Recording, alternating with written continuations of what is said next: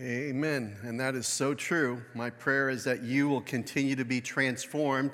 We've been in Romans chapter 12 now. This is the fourth week. And today we'll finish up Romans chapter 12. We're going to be at verse number 14. So if you get your Bibles, we're going to be reading that together in a few moments, 7 verses together. But I want to remind you of where we've been a little bit, because I think Romans chapter 12 actually is a continuation of Romans chapter 12, verses 1 and 2. And I'll remind you of what Paul said. It's probably two, I think, of the most important verses in the Bible. If there's any two verses that I think you should memorize, it would be Romans chapter 12, verses 1 and 2. And it says this, it's on the screen this morning. If you want to read it with me out loud on the count of 3, let's do that together. Therefore, I was supposed to count to 3. Let's do that. Let me count to 3 first, and then we'll read it together. 1, 2, 3. Therefore, I urge you, brothers, in view of God's mercy, to offer your bodies as living sacrifices, holy and pleasing to God. This is your spiritual act of worship. Do not conform any longer to the pattern of this world, but be transformed by the renewing of your mind. Then you will be able to test and approve what God's will is, his good, pleasing, and perfect will. Amen. And I pointed these two things out to you before, but first and foremost, God is calling all of us in light of what God has done for us. Notice he says, in view of God's mercy. In other words, as you look back upon time, as you look back upon the cross and upon the resurrection and the outpouring of the Holy Spirit, in light of what God has done for you, he says you should offer yourself as a living sacrifice. That means every day, amen? Every day you get up and say, God, I'm yours. I'm yours, God. I'm yours, God. I am yours, God. You offer him yourself. You are living, breathing, and you are offering yourself as a living, breathing person totally to the Lord. And you want to do that because this is your spiritual act of worship. Or as another translation of that original language says, your reasonable act of service. That worship is not just what we do here on Sunday morning, but worship is a part of your entire life. Your life is a life of serving and pleasing God, and it's an act of worship in your life. And then he says, do not conform any longer to the pattern of this world. In other words, the world is trying to squeeze you into its mold. It's trying to get you to follow the world's pattern. But you must resist that and be transformed from the inside out. God transforms you from the inside out. The world brings conformity from the outside in. Then you will be able to test and approve what God's will is. And so we've been talking about that because chapter 12 kind of lives out this. In other words, what God has done in us then gives us the power to live it out in our everyday life. How we use our gifts, our talents, the way we love one another, as we talked about last week. And today we're going to talk about how we love the world, how we love people outside of the church. So let's read Romans chapter 12, starting at verse number 14. Stand with me if you have your Bibles. It's only 7 verses long, so it won't take long. But this is the very end of Romans chapter 12, starting at verse number 14 and reading down to the end of the chapter. Here's what the Word of God says. Bless those who persecute you. Bless and do not curse. Rejoice with those who rejoice, mourn with those who mourn. Live in harmony with one another. Do not be proud, but be willing to associate with people of low position, and do not be conceited. Do not repay anyone evil for evil. Be careful to do what is right in the eyes of everybody. If it is possible, as far as it depends on you, live at peace with everyone. Do not take revenge, my friends, but leave room for God's wrath, for it is written, it is mine to avenge. I will repay, says the Lord. On the contrary, if your enemy is hungry, feed him. If he is thirsty, give him something to drink. In doing this, you will heap burning coals on his head. Do not be overcome by evil, but overcome evil with good. Thank you, Lord, for the reading of your word. Now, Lord, would you help us to hear your word preached? Would you help us to receive a word from you today? Would you do as only you can do, take what is spoken and apply it to our lives? Help us, oh God, I pray in Jesus' name. Amen, amen. You may be seated. Before I get started, let me just say a couple of other things. First of all, I met some brand new folks here today that are here for the very first time. Welcome to church today. I'm looking for that family. There you guys are. They're neighbors from across the street. They've got 4 beautiful children.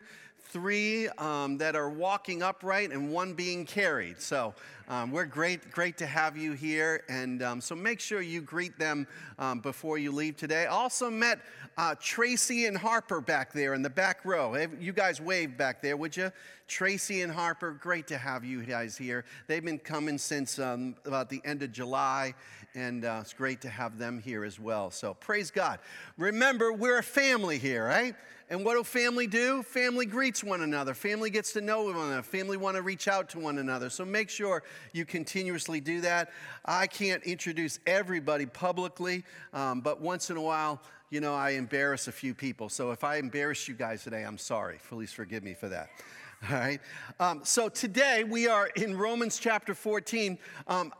You know, there was a story told of a woman and her husband who came to a pastor and said, "We're going to get a divorce, but we want to come to make sure that you approve it, Pastor." And I thought to myself, you know, how many times over the last, 30 years of ministry being a pastor that I've had people come to me and they want me to bless something that I don't necessarily agree with.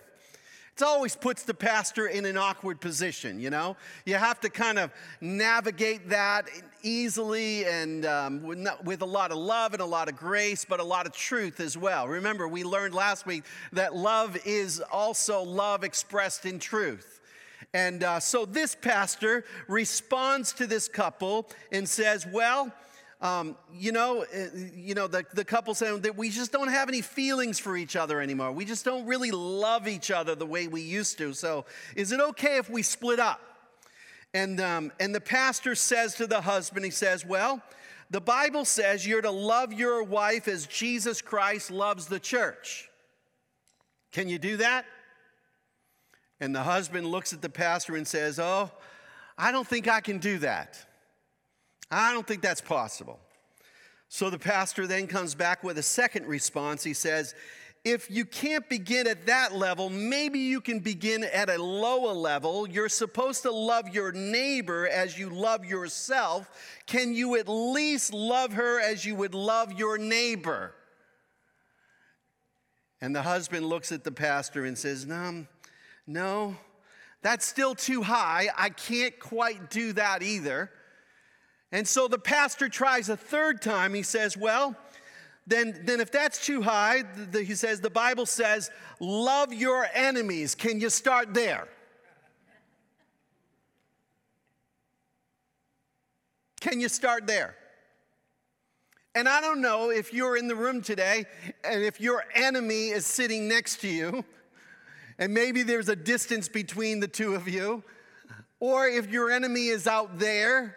But all of us in the room have people that we have conflict with, that we feel a separation from. We feel something that is causing us to be divided. And the Bible today talks about some things about how we're supposed to respond when we find love difficult. Actually, verses 14, 15, and 16, I think, talk about love that's under pressure. How do we love when it's under pressure, when love begins to break apart, when people begin to go their separate ways? And then in verses number 17 to 21, I think Paul addresses how do we specifically deal with love that comes to loving a world that is opposed to us, that we find ourselves in opposition to. And so there are different things. Romans chapter, as we looked at last week, Romans chapter 9 through 13, Paul deals with relationships inside the church. And by the way, could I just tell you, I wrote this in an email to you last night. If you were not here last week and you have not listened to the message from last week, there are times as your pastor, I'm like, I really sense that God wants to say some things to us. I know he's supposed to say some things to us all the time, but there are certain times I'm like, this is like really high and intense in my heart. And last week's message was one of those messages that if you were not here, please go back and listen to it, okay? Go back and listen to it. It's really, really, I think, good stuff for all of us. So we talked about relationships inside the church. And this week, we're going to talk about relationships outside the church. Although I think that verses 14, 15, and 16, you could also apply to the relationships inside the church, okay? So although I've divided it in that way, sometimes the Bible isn't nice and clean and cut like I would like it to be in the preaching, but it's right there for you. So we're going to talk about relationships outside the church. Here's some opening questions to you. How do you respond to people who treat you unfairly? How do you respond to people who treat you unfairly? If you've been treated unfairly at some point in your life, would you raise your hand? Come on, look around, folks. It's almost 100%. And by the way, if you haven't felt treated unfairly, just wait. It's coming. Okay? It's coming. All right? Or here's another question. What do you do when you are offended, let down, or wronged? What do you do when you are offended, let down, or wronged? I've been thinking about this question because, I've been reflecting. Yesterday, Jane and I celebrated 34 years of marriage. Hallelujah. And, as you get to these anniversaries and sometimes you look back and you think about, where you started. I was this incredible 22-year-old specimen of beauty when I started. And it's all been downhill since then. But I've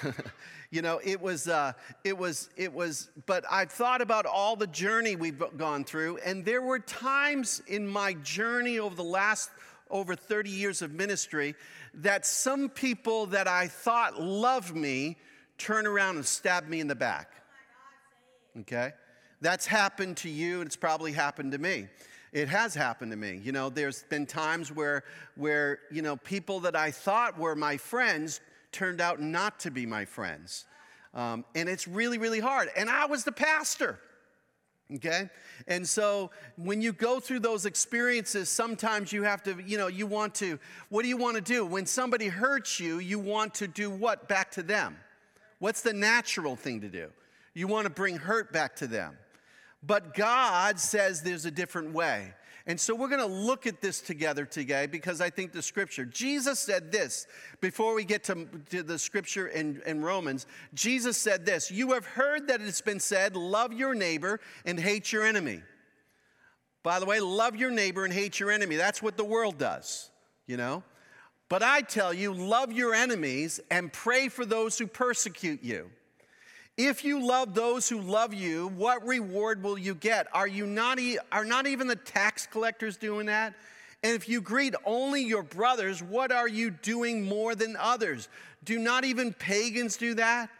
And then Jesus says probably one of the most difficult verses in all of his teaching. He said, "Be perfect, therefore, as your heavenly Father is perfect."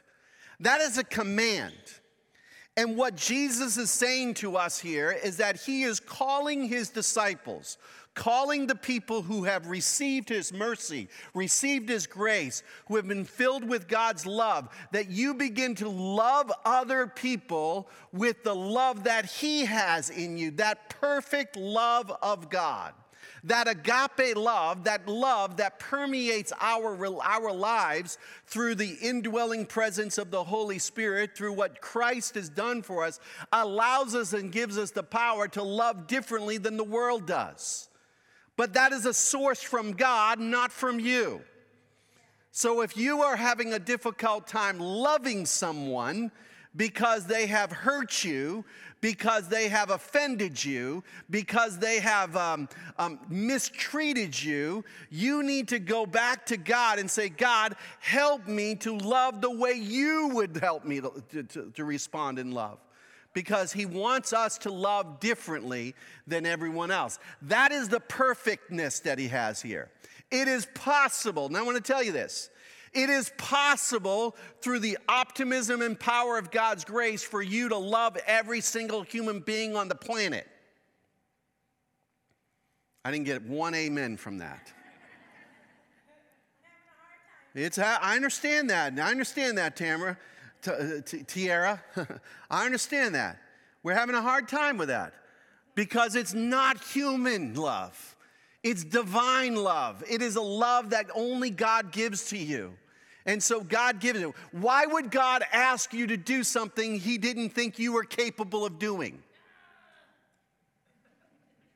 He's done it for us. Remember, in view of God's mercy, this is what he says your life should be. It's not saying in light of who you are, but in light of who he is that gives you the power to do that.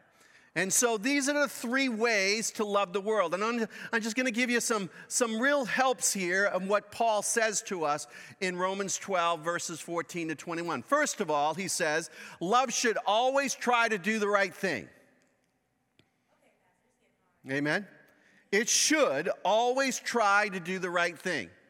Now, Tiara, I love your responses to me, but you're making me, I can't stay on track. So just hang on with me, all right? All right? Bless you. Love you. But love should always try to do the right thing, all right? Be careful to do what is right in the eyes of everybody. Now, could I just tell you, I'm like, Paul, really? Really? But if we did this through the power of the Holy Spirit, the scripture goes on to say, if it is possible, as far as it depends on you, live at peace with everyone. So God's will for us, right in the middle of these 7 verses, he says these two things in verses 17 and 18, that if our intention is to get up every single day and experience life and say, Lord, help me to do what is right in the eyes of you and in the eyes of the majority of people. Help me to respond. Help me to love the unlovable. Help me to be kind, to be generous. Help me to be the kind of person you want me to be. I believe if we could really do this, we would have a better world. Amen? I mean, I don't know about you, but I'm really, really kind of ticked off at Putin right now. I mean, like really, how long are we going to do what we've been doing in Ukraine now for over 6 months? How many people have to die? How many soldiers have to go out to the front lines and be slaughtered? How many buildings have to be destroyed? Until finally we go, this is kind of dumb. Can somebody get their head about them? This is not right. This is not right. And it's the same thing in our own lives. Sometimes we continue to act in ways that perpetuate dysfunction, that perpetuate people being enemies with each other, people feeling angry with each other, people in conflict with each other. And we do that simply because we don't do the right thing. Paul says, as long as if it is possible, as far as it depends on you, not on the other person, but on you, on me, on those of us who have received Jesus Christ as our Savior, those of us who call ourselves Christians, as long as it depends on you, live at peace with everyone, not some of them. That's a pretty big ask, wouldn't you say? But here's what happens, so many. When people offend us, when people hurt us, we tend to do this. We avoid the offender, and we shouldn't. We avoid them. How many of you have had somebody who's done something to you, or you've been hurt, or you feel like you've been wronged, and instead of dealing with it, you just remain quiet? You no longer go to that church anymore. You no longer go to that small group anymore. Or you might have a spouse that offended you, and instead of working it out, you just give them the silent treatment. Anybody good at that? We just get silent. We get our own little cocoons. Now, I don't know about you, but there are times that happens in my relationship with my wife for 34 years, and I know it and she knows it, and something's wrong, but nobody wants to bring it up. So I'm ticked off. You didn't do what you were supposed to do.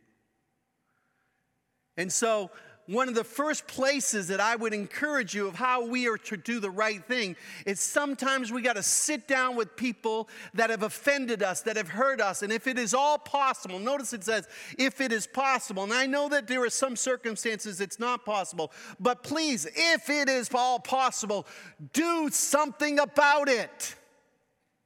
Speak. Confront. Pray.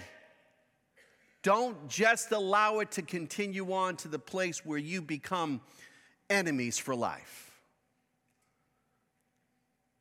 There's this one guy in my last church in Maryland that the Lord has convicted me this week that I left without dealing with something I should have dealt with.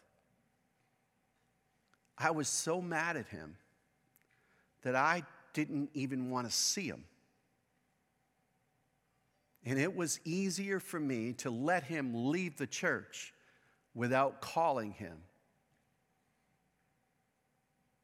because I felt like he did such wrong to me and the body of Christ.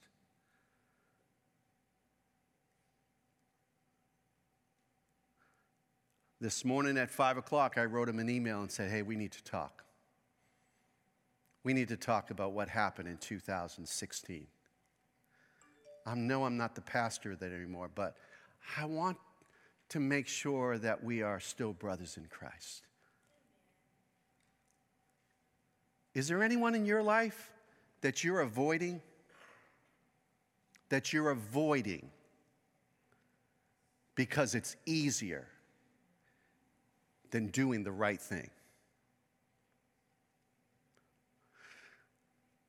Paul goes on to say in verse number 16, he says, live in harmony with one another and do not be proud, but be willing to associate with people of low position. Do not become conceited. Part of reconciliation that happens in the life of the church and in your life is when you humble yourself enough.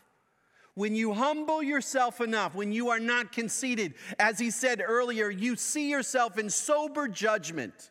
In light of what God's done to you, and you humble yourself enough, and you say, Lord, I want harmony now. I want harmony in my family. I want harmony in my relationships. I want harmony in my neighborhood. I want harmony at my work. I'm not going to keep running away from it anymore. I'm going to sit down and I'm going to talk about it. Jesus said it this way, therefore, if you are offering your gift at the altar and there remember that your brother or sister has something against you, leave your gift there in front of the altar. First, go and be reconciled to them, then come and offer your gift. The Bible says if you want to come in here and worship to God, and you want to praise Him, and you want to keep relationships that are out there at an arm's distance, He said, no, first leave your gift and go and fix it. Now, reconciliation takes two. We all agree with that? Takes two. Reconciliation cannot be accomplished by one person. Reconciliation is always something that takes two people coming at it. It takes the offender and the offended. It takes the one who has done wrong and the one who feels like they're a victim to sit down and work it out. And to narrow it all down, if I had to draw it all down to two things that need to happen in reconciliation, one person needs to repent and one person needs to forgive. That's what true reconciliation. Reconciliation is not just an overlook of the offense, that it no longer matters. Every offense does matter. But the scripture is clear that it is our responsibility for those of us who have Christ in our life, who have been forgiven, who have been redeemed by the blood of Christ. God has poured out his offering of salvation, of forgiveness to us free of charge. What do we need to do to receive that? We need to acknowledge our own sin, turn from our sin, and receive his forgiveness. That's reconciliation. The same thing happens in human relationships. We need to acknowledge our own wrongdoing and then ask for forgiveness, or we need to be the person who's been forgiving that offers forgiveness to the one who's done wrong. You will find yourself probably on both sides of that fence. At times in your life, you will be the one who've hurt somebody, and it will be your job to go say, I'm sorry. I acknowledge what I have done. Please forgive me. And the person who you have offended and hurt will have to say, yes, I forgive you. Now you are reconciled. Or the person will say, I'm not ready to forgive you. Or they'll ignore you. And you will do your part, but you will not sense reconciliation, because reconciliation always takes two. There'll be other times where you've been wronged. You've been hurt. Somebody has done something to you that is absolutely terrible. And there are times when you will offer that person forgiveness. And they may then repent of their sins, or they may not repent of their sins, and that will depend upon them whether you'll have reconciliation. So, the Bible says do the right thing. Don't avoid. Work out the relationship. Either repent and turn from your ways, acknowledge your ways, ask for forgiveness, or if you've been wrong, offer forgiveness. But it takes two to ultimately bring reconciliation. Here's the second way that you can love the world. The Bible says love should never lead to vengeance. Love should never lead to vengeance. Notice what Paul says here. Do not repay evil for evil. Do I have to explain that? Are we good with that? You good? I mean, do not repay evil for evil. If somebody does something wrong to you, you don't fix it by doing wrong back to them. Okay? Paul goes on to explain this a little bit more. In verse number 19, he says, do not take revenge, my friends, but leave room for God's wrath, for it is written, it is mine to avenge, I will repay. You can never take on the role of being the judge of your universe. You cannot go in the place of God. God says, it is mine to avenge, I will repay. And sometimes we want to be in that place. I know of a story of a woman who was a victim because her husband had an affair with another woman. And she was so hurt, devastated. She focused on that pain and that hurt, and finally she got a divorce, and he went on to live a life with the new girlfriend, and she had all the toys and all of the money and all of the stuff, and she was left trying to deal with all of the pain of this broken relationship and his infidelity. She worked herself up into a place that she devised a plan to kill him and her. Took matters into her own hands and hired a hitman. And eventually killed both of them. She took vengeance into her own hands. And ultimately, she went to jail. Now, by the way, that's next week's message when we talk about submission to government and authorities. Because if there's any justice that happens in this world, it's mostly justice that happens through the laws of the land. And God has empowered a legal, empowered police, and empowered a law system. Now, that is not a perfect justice system. We all know that. But it's the best we have on this side of heaven. But God says, ultimately, don't take revenge, but leave room for God's wrath. It is mine to avenge. I will repay. You are not the judge. Let God, you dummy, you hit the thing too fast. You know? Let's go back there. And because I've got all these things in here, it takes a while. You are not the judge, and second of all,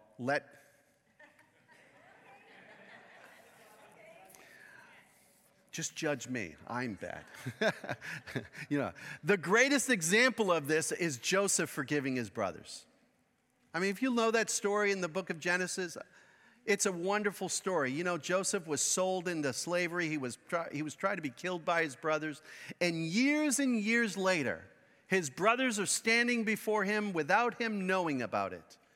And he offers not accountability. He could have had them killed. He could have thrown them in jail. He could have done a lot of things to them. But because they were family, because God had made promises to them, what does Joseph do? Joseph says, you meant evil against me, but God meant it for good.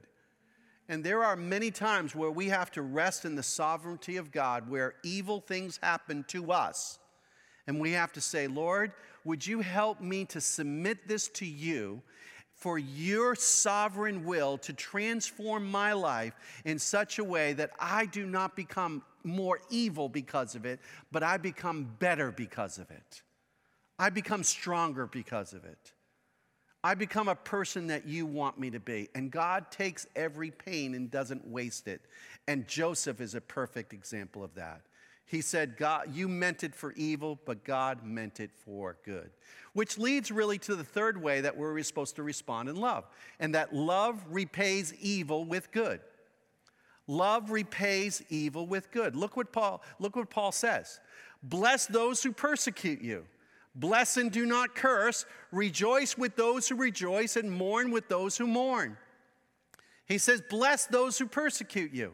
I don't know about you, but that's not the way of the world. If you persecute me, I'm going to persecute you back. If you do wrong to me, I'm going to do wrong back to you. But the Bible says we are actually supposed to bless those who persecute us. We are supposed to bless them in such a way that they feel the presence and power of God in their life. I remember so many different occasions especially when I was a young Christian, where my friends would make fun of me because I was a Christian. They would make fun of me because I carried a Bible. They would make fun of me because I prayed for my meals at lunchtime in the cafeteria. I remember times when I would be working especially a secular job, and the guys on the job were all trying to make fun of me because I was a Christian, especially when I was in the military. And what would I do instead of getting mad about it? I would bless them. I would pray for them. I would encourage them. I would be kind to them. I would act in such a way that they would sense the love and power of God in their life. And that's what the Bible's trying to, you repay evil with good. Paul goes on to say it this way, on the contrary, if your enemy is hungry, what should you do? Feed him. If he is thirsty, give him something to drink. In doing this, you will heap burning coals on his head. Now, he's quoting here from Proverbs. And when you read that scripture, you go, well, this sounds good. Your enemy is hungry, feed him. It sounds good that if he is thirsty, you should give him something to drink. But then he goes on to say, you'll heap burning coals. That doesn't sound too good. But this is a Jewish kind of metaphor for what happens when you do good to people who do evil to you. There's some coals. How would that feel on you? Hot? Would it hurt?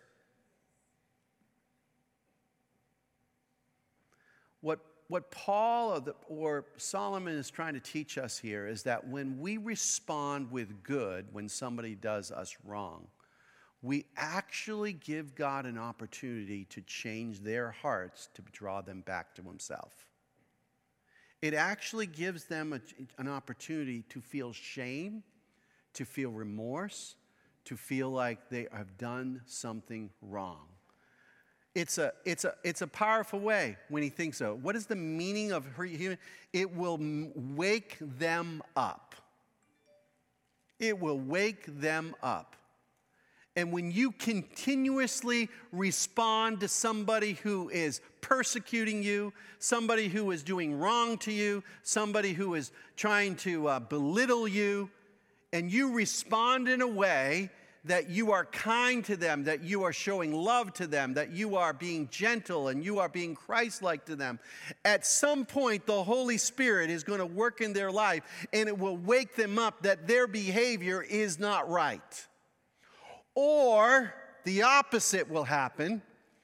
It will increase God's judgment on them. In other words, they will go further and further away from God, and they will go further and further away from God's love, and they will sense the judgment of God in their lives.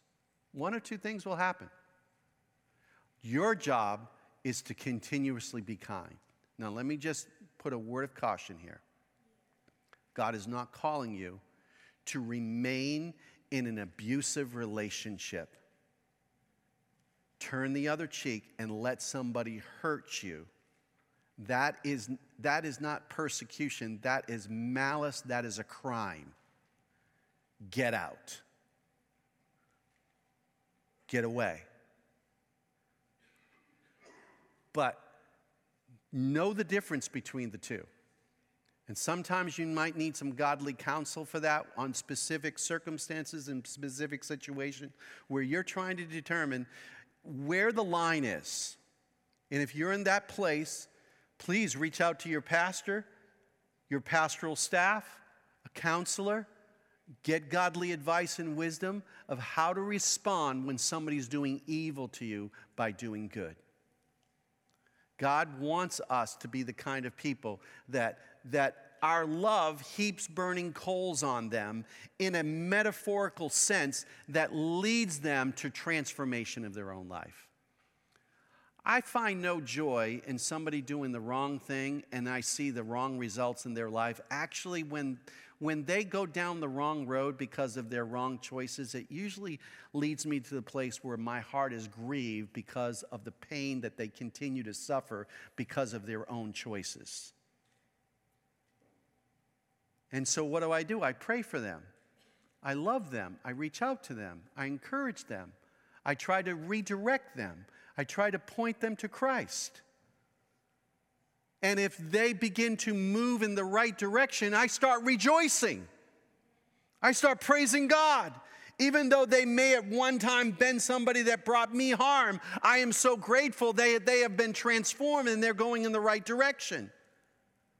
And that's what Paul was talking about when he says, rejoice with those who rejoice and mourn with those who mourn. We are not rejoicing over somebody's pain.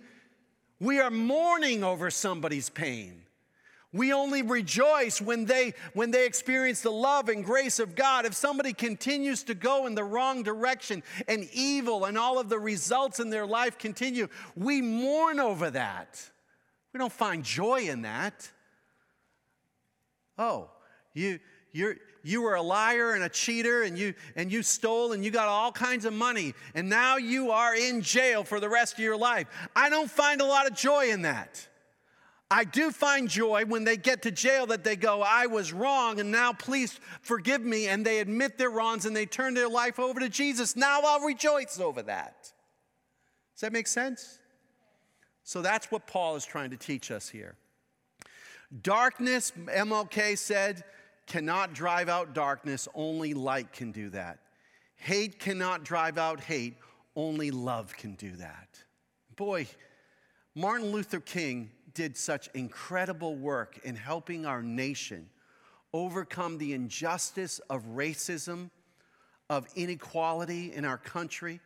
And he did it through a nonviolence, through love, confronting the truth, that eventually brought transformation not only just of human lives, but of society itself.